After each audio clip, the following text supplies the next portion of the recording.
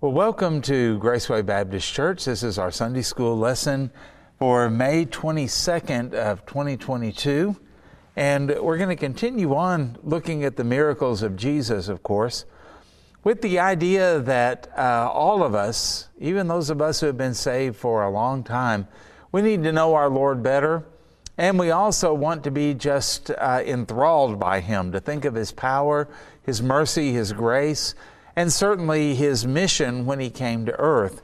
And so these miracles point us to the fact that He is divine. He's God in human flesh, and that's what made Him qualified to be our Savior, able to offer Himself as the perfect sacrifice in our place for our sin, able also to bear up under the wrath of Almighty God. Only an infinite person could do that, an infinite being. And that is the case with Him. And so I hope you're enjoying it, and I hope your class is enjoying it. And then there's another aspect of this too. This same Jesus, the book of Hebrews says, is the same yesterday, today, and forever. What does that tell us? That the Jesus that did all of these miracles back then in the Bible is the same Jesus that we worship and that we serve today. He's the one that we pray to, and He's the one that prays for us. He's the one that we call out to when we need salvation, and He's the one that saves, and also the one that keeps and defends us as our representative in heaven. And so when you think about Jesus, He's not just a God who can and did do miracles. He also can do them now. Now understand that He doesn't just do them on a whim. Even back in the days when people would come to Him and say, heal me, or make wine out of water, or I know Mary didn't actually say that, but you remember that. He didn't do it just because He was asked, and He didn't do it just because there was a need. Think about this. We consider the fact that Jesus was able to heal diseases, but did He heal every person with every disease? And the answer is no. He didn't even do that when He was on earth. When He raised Lazarus from the dead, did He show His power? He certainly did. But did He raise every dead person in the cemetery? And no, He did not. It was specific for that particular situation with Lazarus. And the same thing is true in what we're going to look at here. He healed 10 lepers.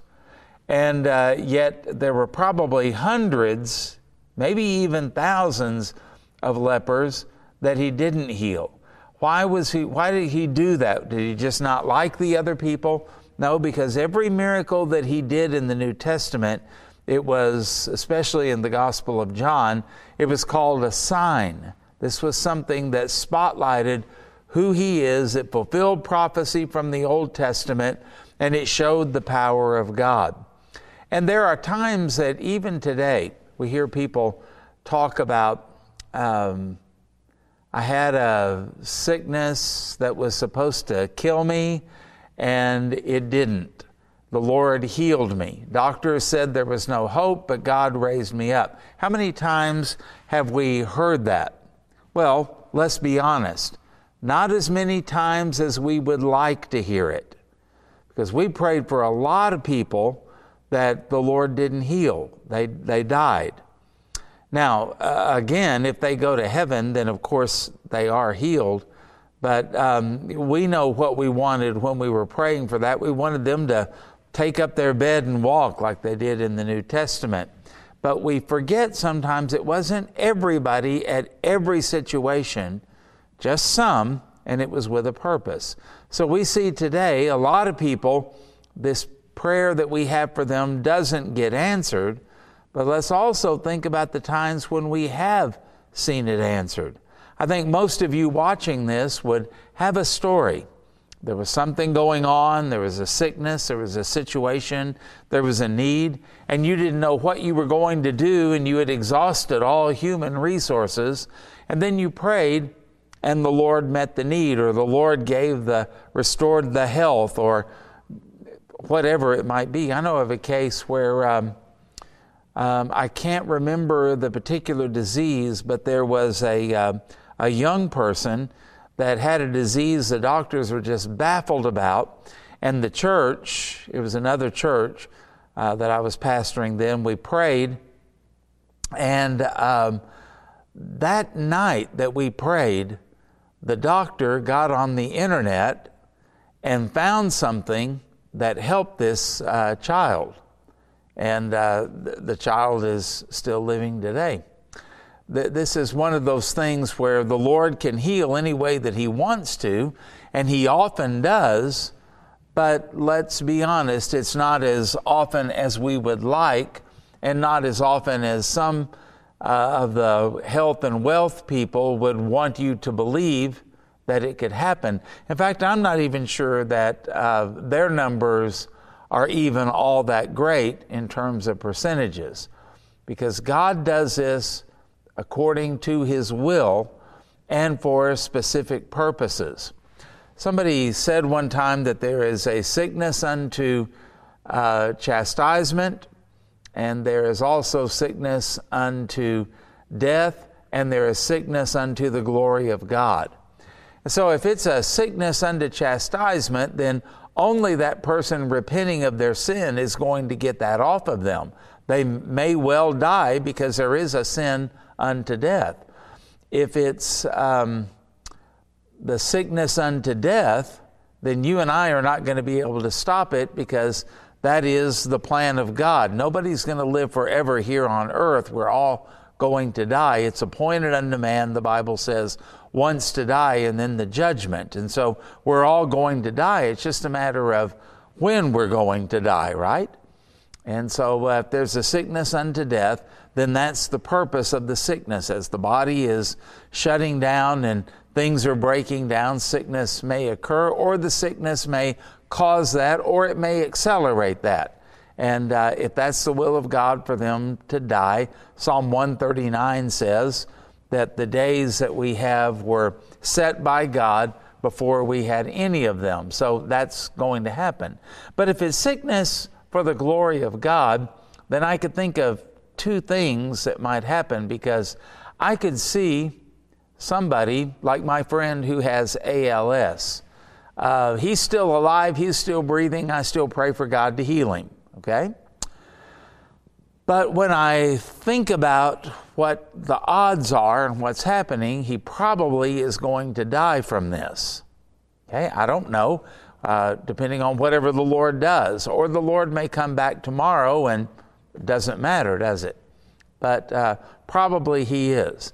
At the same time, God is getting so much glory through Vernon's witness. People are listening to him now that would never listen to him before. On Facebook, there are times when he preaches and they post that sermon on Facebook, and he has to use a computer because his voice is gone.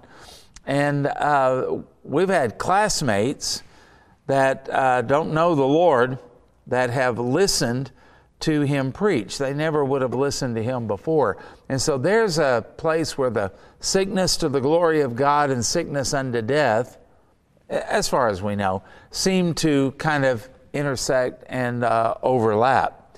Now, the sickness unto chastisement is probably not going to give a good representation of Christ.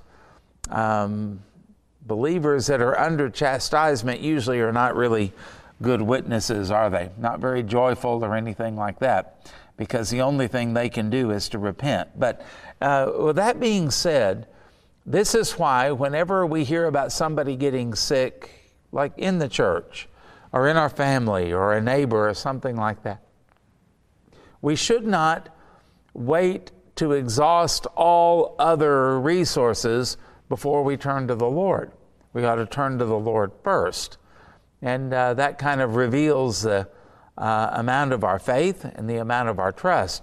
The other thing that I would say is, when they die, if they are a Christian, they went to heaven. Now tell me, in what universe is that a defeat? And yet there are some people that act like, well, I prayed for this person to get healed and God didn't heal them, and then they mope around about it as if somehow God was unfaithful and not powerful, or something went wrong, instead of seeing that that was the plan of God for them to go to heaven. And think about what they were experiencing in heaven and all of the promises of God. Eye hath not seen, ear hath not heard, neither hath it entered into the heart of man what God has prepared for those who love them. And this person is experiencing that just as it was promised. He's living in that place that John 14 says that Jesus has prepared for him. I mean, it's just a glorious thing to be absent from the body and present from the Lord. And so we've got to kind of get ourselves in line and think more biblically about this instead of thinking so selfishly. Now, is there a time to grieve? Of course there is. Is it proper to grieve? Of course it is. But Paul told us in 1 Thessalonians 4 that he was concerned, and he told the Thessalonians about the coming of the Lord, lest you sorrow as those who have no hope. Because we could go there, and a lot of people do, but we don't want to end up there. And so that's why we're looking at these miracles of Jesus, because they have a practical application in life for us today. So we're going to go to the Gospel of Luke this time. Luke chapter 17, we'll read verses 11 through 19. And I'm going to ask the question as we get ready to read this, how thankful are you? Believers are commanded to give thanks in all things, or in everything. That's very difficult to do, isn't it? And we are never given a command to complain. Stop and think about that. That's something that we might go, well, everybody knows that. Well, we sure don't act like it. We act as though it is normal. We act as though we have a right, and we act as though it is a biblical mandate for us to gripe and to complain about life and situations and others and all of that. We're not. We're told to give thanks, and to give thanks in everything. And so it's normal to complain because of our depravity. It's normal to be dissatisfied. It's normal to be unthankful. And it's normal for us to feel entitled. We all want to be king, and we want to be the king of our world and king of everything else. As I said last Sunday morning, that is why somebody pulls over in your lane, and it really doesn't slow you down all that much, but it makes you mad. Why? You're the king, and that person just invaded your sovereignty, and they weren't supposed to do that. And that goes into just about every part of life. We really do want things to go according to our will and our command, and anything that gets in the way is really frustrating to us. Now, it is only the transforming grace of God that changes this. And that's what we're going to see an illustration of. Luke 7, verse 11 through 19. Let's begin. Now it happened that he went to Jerusalem. Now it happened as he went to Jerusalem that he passed through the midst of Samaria and Galilee. Most of you know that thing about Samaria. That ought to kind of get your attention. Verse 12. Then as he entered a certain village, there met him 10 men who were lepers, who stood afar off. And they lifted up their voices and said, Jesus, Master, have mercy on us. So when he saw them, he said to them, Go show yourselves to the priest. And so it was that as they went, they were cleansed. Isn't that interesting? As they went, they were cleansed. Verse 15. And one of them, when he saw that he was healed, returned, and with a loud voice glorified God, and fell down on his face at his feet, giving him thanks. And he was, of all things, a Samaritan. Luke doesn't say of all things, but that's the inference there, isn't it? And he was, Can you believe it? A Samaritan.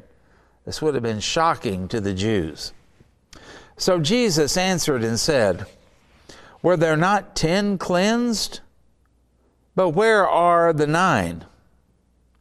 Were there not any found who returned to give glory to God except this foreigner?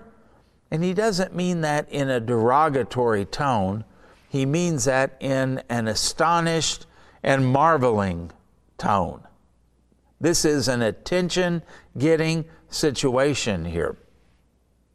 Verse 19, and he said to him, arise, go your way, your faith has made you well. Well, don't you know this was a happy time when this leper shows up at his house? And can you imagine initially the fear? I mean, we just went through COVID and, all of the masks and the vaccines and social distancing and all of that. Little taste of what it was like to be a leper, except that leprosy was 100% fatal. And in the type of leprosy that they had in the Bible, little different than what we call leprosy or Hansen's disease, I believe they call it today. The kind that they would have, it would cause you to lose feeling in certain parts of your body. For example, I've got allergies kind of going on right now, and my nose kind of itches. And have you ever noticed that when someone else's nose itches, your nose itches as well? So some of you probably scratched your nose too. But I feel that, okay, when I do that. In the type of leprosy that we're talking about here, the feeling would be gone, and what they would do is they would literally rub their noses, or they would cut their fingers off, or different things like that, and they wouldn't even realize it. They wouldn't even know it. You see, God gave us feeling and nerves and pain for a reason. And people with leprosy would not have that. They would have sores that they didn't feel, but they could see. And there'd be gangrene and different things like that, different infections. And it was a contagious disease, and it was terrifying to people in that day. There was no cure for it. And if, they got around you and touched you, then you got it. And so to keep everybody safe, they had to stay away where there wasn't even any possibility. They didn't know whether it was transferred through only physical touch and contact, or if it could come through a sneeze or through breathing, or if it was just emanated from the body or being around them. They had no idea with all of that. And so what did they do? They isolated them. And the lepers had to, whenever they came upon people, they had to call out, unclean, unclean. And that gave people a chance to get away from them. And so you can imagine that they weren't welcome in town, they weren't welcome in the family, and all of a sudden they show up at the house. And by the way, if you had a disease like that, how excited would you be if you were a priest at the temple and somebody came up and said, check me, I think I'm clean. I mean, how many times does that happen? And the priest looks and he goes, yikes, you're not, get out of here. But in these cases, of course, the religious community is going to be affected by the fact that there are lepers showing up who no longer have leprosy, certified by the priest to be clean, and the fame of Jesus, of course, is going to continue on through that. So these lepers, can you imagine, as they integrate back into society, and I'm sure with some degree of suspicion, but it must have been a very joyful thing for them. So let's consider these points. Number one, misery does love company, verses 11 and 12. Now Jesus, as he is traveling, he goes through Samaria again. Now Jews typically did not go through Samaria, and it wasn't just that the Jews didn't like the Samaritans, but the Samaritans could care less about the Jews. So it wasn't that the Jews saw signs that said, welcome to Samaria. Come stay in Samaria. Great hotels in Samaria. The Samaritans didn't want the Jews there any more than the Jews wanted to be there. It went both ways on that situation. There was an extreme hatred that they had for each other. They wouldn't even worship together, if you remember the woman at the well situation. And so it happened as he went to Jerusalem that instead of going around, that he passed through the midst of Samaria and Galilee. So that was an unusual situation. Not the Galilee part, that was where he was from. Nazareth was in Galilee, but going through Samaria, yeah, that would be kind of a problem. Now they get to a certain unnamed village, God knows, and then these 10 men met him who were lepers, and they stood afar off because that was protocol. That's what they were supposed to do. And so this, of course, is a divine appointment. It's an unusual situation. And let's think about these two unusual things. Jesus, a Jew, was around Samaritans. That would be enough to set him apart, to make him different, to make people talk, to stir up interest. What is he doing around Samaritans to begin with?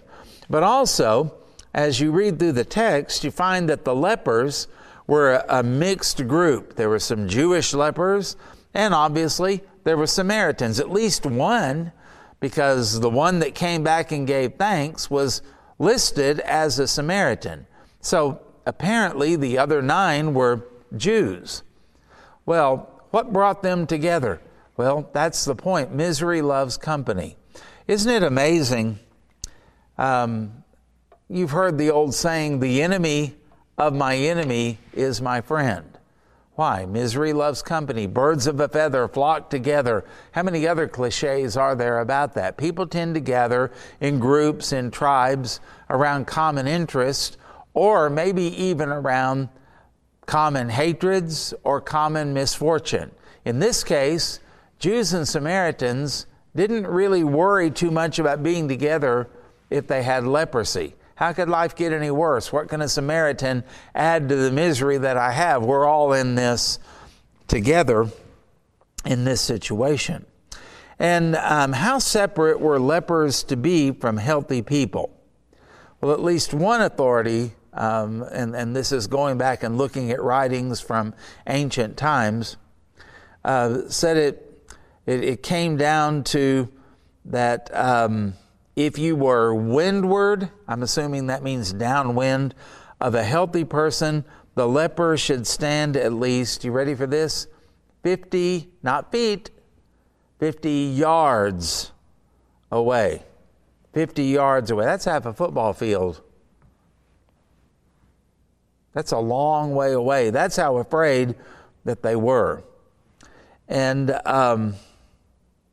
so you think about what isolation really is. You think you were isolated during COVID and how that affected so many people? Well, nothing could better show the bitter and utter isolation in which lepers lived. That was just everyday life for them. And so their disease and social situation broke down the normal barriers. Didn't matter if you were a Jew or Samaritan. And this is why we are to rejoice always and in everything give thanks and glorify God in all that we do, because it brings like-minded people together. Likewise, complainers and gripers attract the same and bring it out in others. And so some groups of believers are spiritual leper colonies. Some churches are spiritual leper colonies. What do I mean by that? Misery loves company, and they are miserable. And they get together, and you never hear words of praise. You never hear shouts of joy. Everything is, Eeyore on Winnie the Pooh, isn't it? It's always bad. There's always something wrong. There's always something that didn't quite work out. Always pointing out those kind of things and talking about those kind of things. And then they complain because they don't seem to have any fun, and they don't seem to have any happy and joyful friends. Well, birds of a feather flock together. And so if you're a rejoicing, happy, thankful person, you're going to attract those kind of people, and you're going to have an effect on even some of the negative people, hopefully. But the other thing turns true as well. If all you see is everything's down, everything's bad, everything's going everybody else's way, it never goes my way, all of that, well, then you're going to attract those kind of people. And churches are to be filled, according to the Scripture, with thankful, grateful, rejoicing, praising people. Number 2, the appropriate prayer for the desperate. Verse 13, and they lifted up their voices. They were shouting this out and said, Jesus, Master, have mercy on us. And so crying out to the only one who can save and heal, that's the appropriate thing to do, isn't it? And notice that they called him Jesus. That is the name of Jesus, Yeshua, is very close to the Hebrew name Yehoshua. They're both forms of the same word, Joshua. And it actually means that Yahweh saves, God saves. And either name you use kind of has that same meaning. Well, these lepers understood that. Only God can save us. And we've heard rumors that this Jesus of Nazareth is God, and so they call him by his name. And then they also called him by another title, Master, and that speaks of authority, power, and sovereignty. And after affirming this authority, they appealed to his compassion. Have mercy on us, because no one has compassion like God does. Psalm 103, verse 8. The Lord is merciful and gracious, slow to anger, and abounding in steadfast love. And so they were desperate for Jesus. And the question might come, are you? Because Jesus has a way of meeting with the desperate heart, the broken heart, the contrite heart. And yet we do everything we can to keep from ever having that. And we like to have our options wide open. And we like to have a lot of things we can do. And if Jesus is one of them, well and good. But as long as I feel good about myself with all of these options.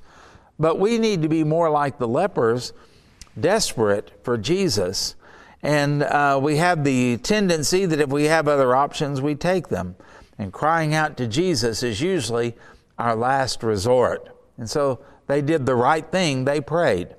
Number 3, notice that Christ deals with different people in different ways.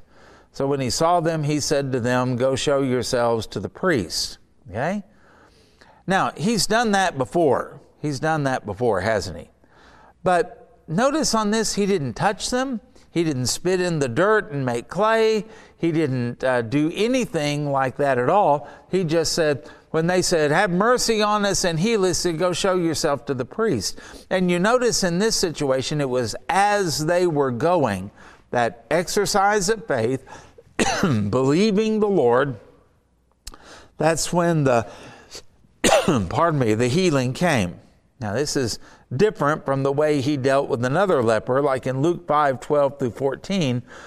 While he was in one of the cities, there came a man full of leprosy, and when he saw Jesus, he fell on his face and begged him, Lord, if you will, you can make me clean. And Jesus stretched out his hand and touched him, saying, I will, be clean. And immediately the leprosy left him, and he charged him to tell no one, but to go and show yourself to the priest and make offering for your cleansing, as Moses commanded, as a proof to them. So he deals with different people in different ways. Now let's be really clear. There's only one way to God, and that is through Christ. Anybody that tries to get saved outside of Christ, apart from Christ, or in addition to Christ, did not get saved. Okay? That's very clear. There's only one way. No one comes to the Father except through me, Jesus said. Now, however, we do understand this. There are many ways to Christ. How did you get saved? A revival meeting? A crusade somewhere? Some of you have. Somebody hands you a tract? Did somebody come up and confront you and ask you if you were going to heaven or hell? Did somebody be kind to you and bring you a meal when you were hurting or when you were going through a time of grieving? I mean, what happened? Did somebody befriend you? And over time, you began to ask them questions about their life and what they believed, and they shared Christ with you, and you got saved. There are a lot of different ways that people come to Jesus, but you have to come to Jesus. And He doesn't always deal with everybody in exactly the same way. And this is one of the things we try to come up with, these formulas. If you will say this and do this, and it's almost more like an incantation, shall we say? And then we say, this is going to guarantee that Christ is going to answer your prayer. Well, notice even in the Bible, when Jesus healed, He didn't do it all the same way and deal with them all the same way. That is up to Him. And so, think about, all of the things that we can do to minister to other people, and we don't have to just do them copycatting one person. We can learn from other people, but we don't always have to do everything the same way. We do want to be biblical, and we want to be ethical, and we want to be right about this, but there are many ways to Christ, but only one way to God, John 14:6. And number 4, the unlikely one returned. And isn't that the way it is so many times? We look at different people that we say, oh, that would be a good person to get saved, and they don't. But this other person that we overlook, that we don't think has any value or any use in the church or the kingdom of God, and yet that's the one that gets saved. Remember what Paul said? Not many mighty, not many noble. What was he speaking of there? God just tends to save nobodies. Common, everyday, garden variety nobodies for His glory. The unlikely one returned. One of them, when he saw that he was healed, returned, and with a loud voice, we need to be vocal in our worship, he glorified God and fell down on his face at His feet, giving Him thanks. Now, one of the marks of a lost person is being ungrateful. So if you're an ungrateful person and you're never content and you just really are not all that thankful unless somebody brings it up, and then you feel guilty for it. But if that's not something within your nature, you need to see whether you're actually saved or not. 2 Timothy 3:1-2. But understand this, that in the last days there will come times of difficulty, for people will be lovers of self, that's their biggest problem, lovers of money, proud, arrogant, abusive, disobedient to their parents, ungrateful. Some translations actually say unthankful there. And as a result, they're unholy. Well, 9 Jews went on their way, and the Samaritan returned. Now, this would have shocked the self-righteous Jews. You got to be kidding me. This unclean person is coming back. This Samaritan is the one coming back. And the ones that we presume were Jews that went to the priest to show themselves, they didn't bother. I get the idea that the 9 thought that this is what was supposed to happen. It's about time God acted. It's about time God healed me. I am, after all, a Jew, one of the sons of Abraham. How many lambs have I offered? How much money have I given to the temple fund? It's about time God took care of all of this. Don't you kind of get that vibe? But the Samaritan, he didn't have any hope that God would do anything for him. He considered that the rejection of the Jews would also be the rejection of God and the rejection of the Son of God, who was himself a Jew. But you find here that that doesn't happen, and he's so overwhelmed. Jesus made a statement, I believe it was in relationship to Mary Magdalene, of whom when there is much forgiveness, there will be much love. Well, that's showing up here in this Samaritan too. And so I wonder, how forgiven do you see yourself? And how desperate do you see your need for the forgiveness of Christ? It'll change your thankfulness, and you'll return that in thankful love. The Jews didn't see it because they really thought they were entitled to all of this stuff. This would be offensive to other Samaritans. You're coming back and falling at the feet of a Jew? Don't you know what the Jews have done to us? Don't you know how they hate us? And we hate them too, by the way. And if you're a friend of a Jew, you're no friend of ours. Can you imagine? Can you imagine one of the Samaritans telling this guy, the only good Jew is a dead Jew? You know, that kind of feeling. Understand that racism always goes both ways, doesn't it? And Jesus is obviously pleased with this, as he designates him, this foreigner, someone who is not of the household of Israel that God took care of. So we conclude by thinking of this. John MacArthur says, in fact, he has a sermon on this where he says, 10 were healed, but 1 was saved. Do you know it's possible to be healed by the Lord? In fact, I'll go so far as to say all healing comes from the Lord, lost or saved. Some lost person has open heart surgery like I did, and they're doing as well or better than I am. Listen, God did that. God created their bodies to heal. God put all that in motion. God gave the doctors wisdom. You don't have to be saved to be healed. And this story shows that. But this one guy, the most unlikely, he's the one that he is spotlighted for his faith. Your faith has made you well. And so I would agree with Dr. MacArthur. 10 were healed, 1 was saved. How do we know? Well, he focused upon Jesus. Secondly, he glorified God. And thirdly, he was thankful. And fourthly, he worshiped. And fifthly, he was pointed out as having true faith. And he was a Samaritan, John says. So Jesus answered and said, were there not 10 cleansed? And where are the 9? Were there not any found who returned to give glory to God except this foreigner? And he said to him, arise and go your way. Your faith has made you well. That's the Lord that we serve, the compassionate and the powerful, the one who can do something and the one who is able to do something about our desperate situations. Turn to him, run to him, be thankful to him, give glory to God as you do that, and show the marks of a Christian, because Jesus is the same yesterday, today, and forever. Praise his name. Thank you for your time, and thank you for watching this, and may the Lord bless you and bless your family. And I love you and I appreciate you so very much. Again, God bless.